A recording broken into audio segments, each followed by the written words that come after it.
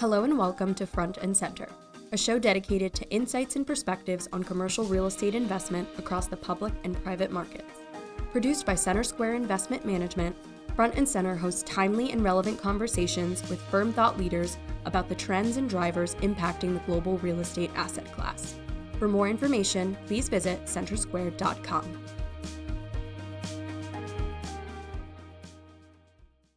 Welcome back to another episode of Front and Center. I'm Moriarity, Senior Investment Strategist and Global ESG Lead at Center Square, and I'm here today with Scott Crowe, Chief Investment Strategist and President, as well as Rob Goldstein, the Portfolio Manager for our listed real estate securities platform.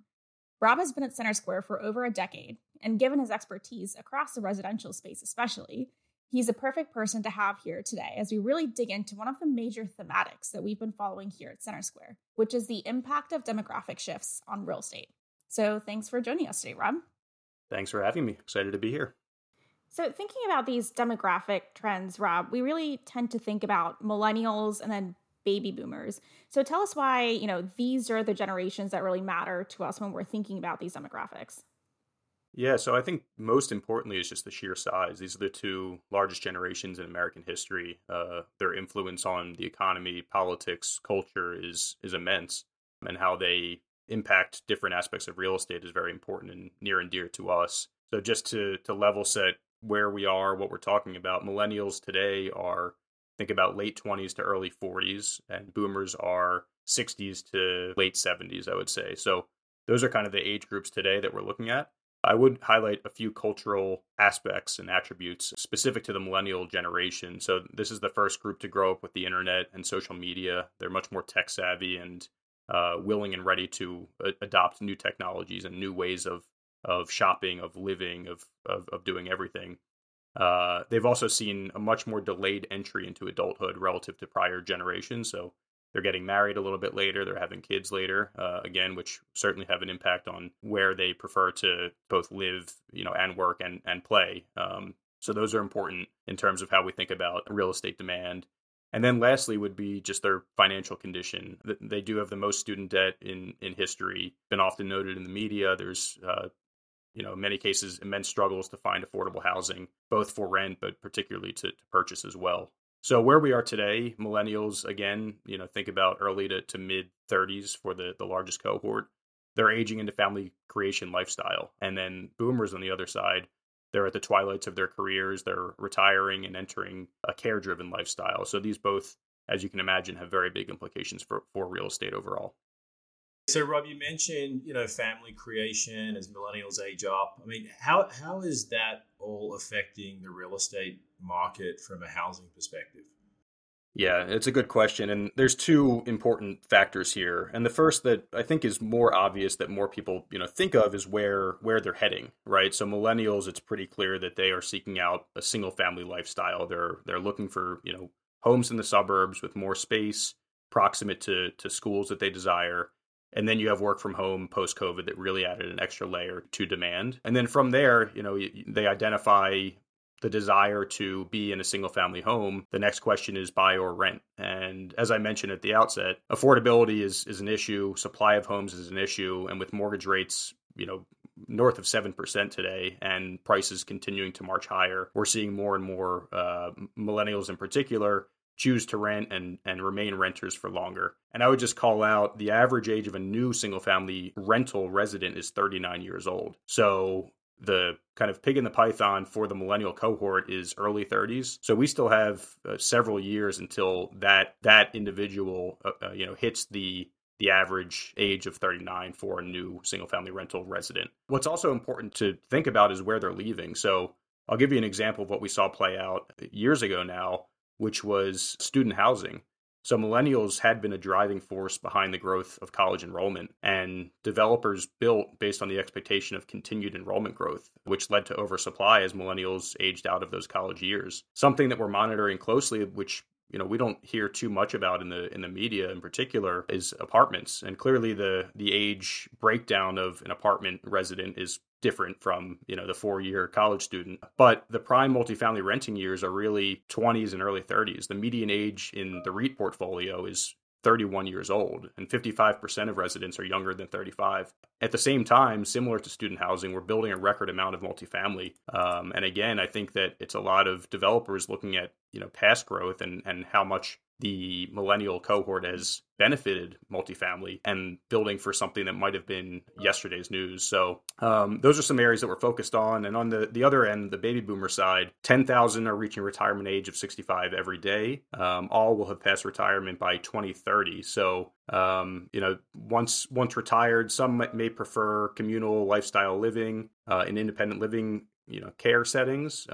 Others might desire to age in their home, but health needs will increase, leading to outsized demand for senior housing, particularly assisted living. And Rob, we just went through earnings season here. Are you seeing these types of secular tailwinds really playing out across those different property types? Absolutely. Yeah, we're really seeing it reflected in the REIT results. So to start with, looking at single family rentals versus multifamily, if we look at new leasing spreads, which is taking an existing home or apartment unit and re-renting it out to a new tenant, we're seeing leasing spreads that are 4 times higher for single family rentals than multifamily. So, we're seeing 0, 1, 2% growth in multifamily rents versus 7, 8, 9% for single family rentals. And then also on the senior housing side, we're seeing occupancy ramp very nicely post-COVID, and rents are increasing mid to high single digits. So it is playing out real time here.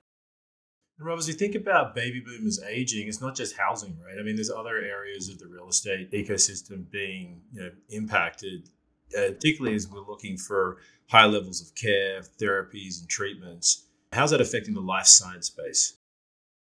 Yeah, it's clearly a large and growing market to address, any health issue really in the country. And there are very exciting developments here. And AI is just accelerating drug discovery and drug development. And we're seeing, again, really exciting developments there.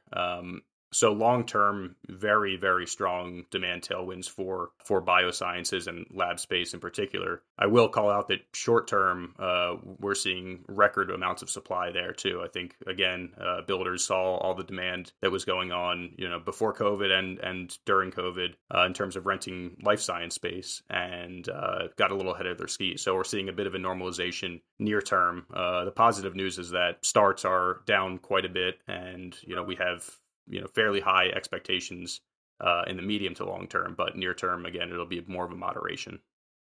And these generations, as just kind of given their size, are also a big part of that consumption story. And Rob, you touched on that a little bit earlier, but how is this impacting the way that we might think about an area like retail real estate?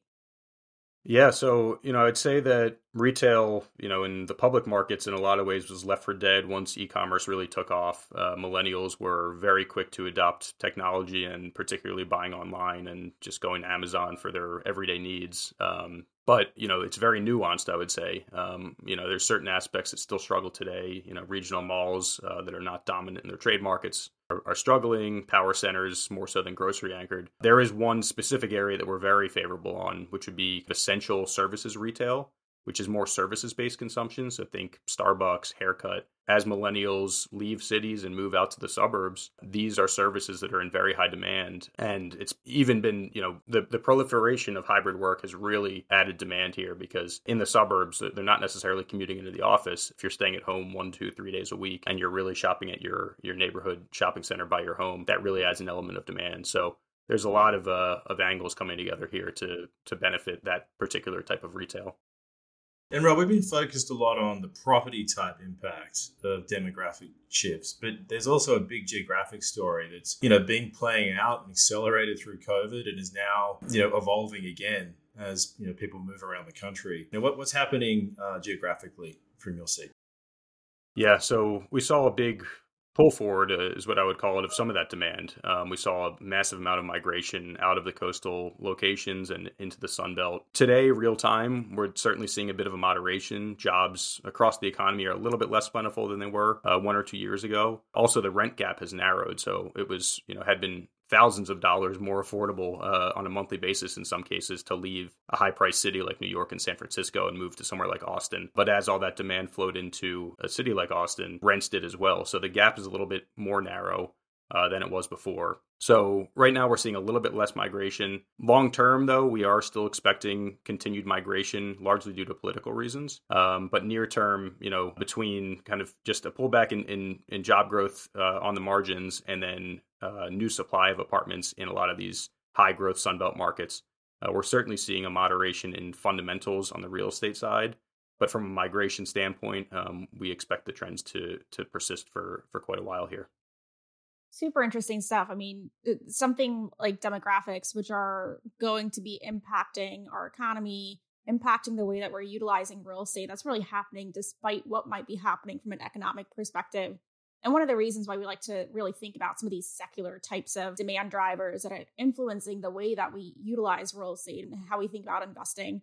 So thanks a lot, Rob, for joining us and laying out a lot of these unique aspects of how demographics are really shaping the way that we think about real estate here across the U.S. That's it for today. We'll wrap up here and we'll be back soon with another episode of Front and Center.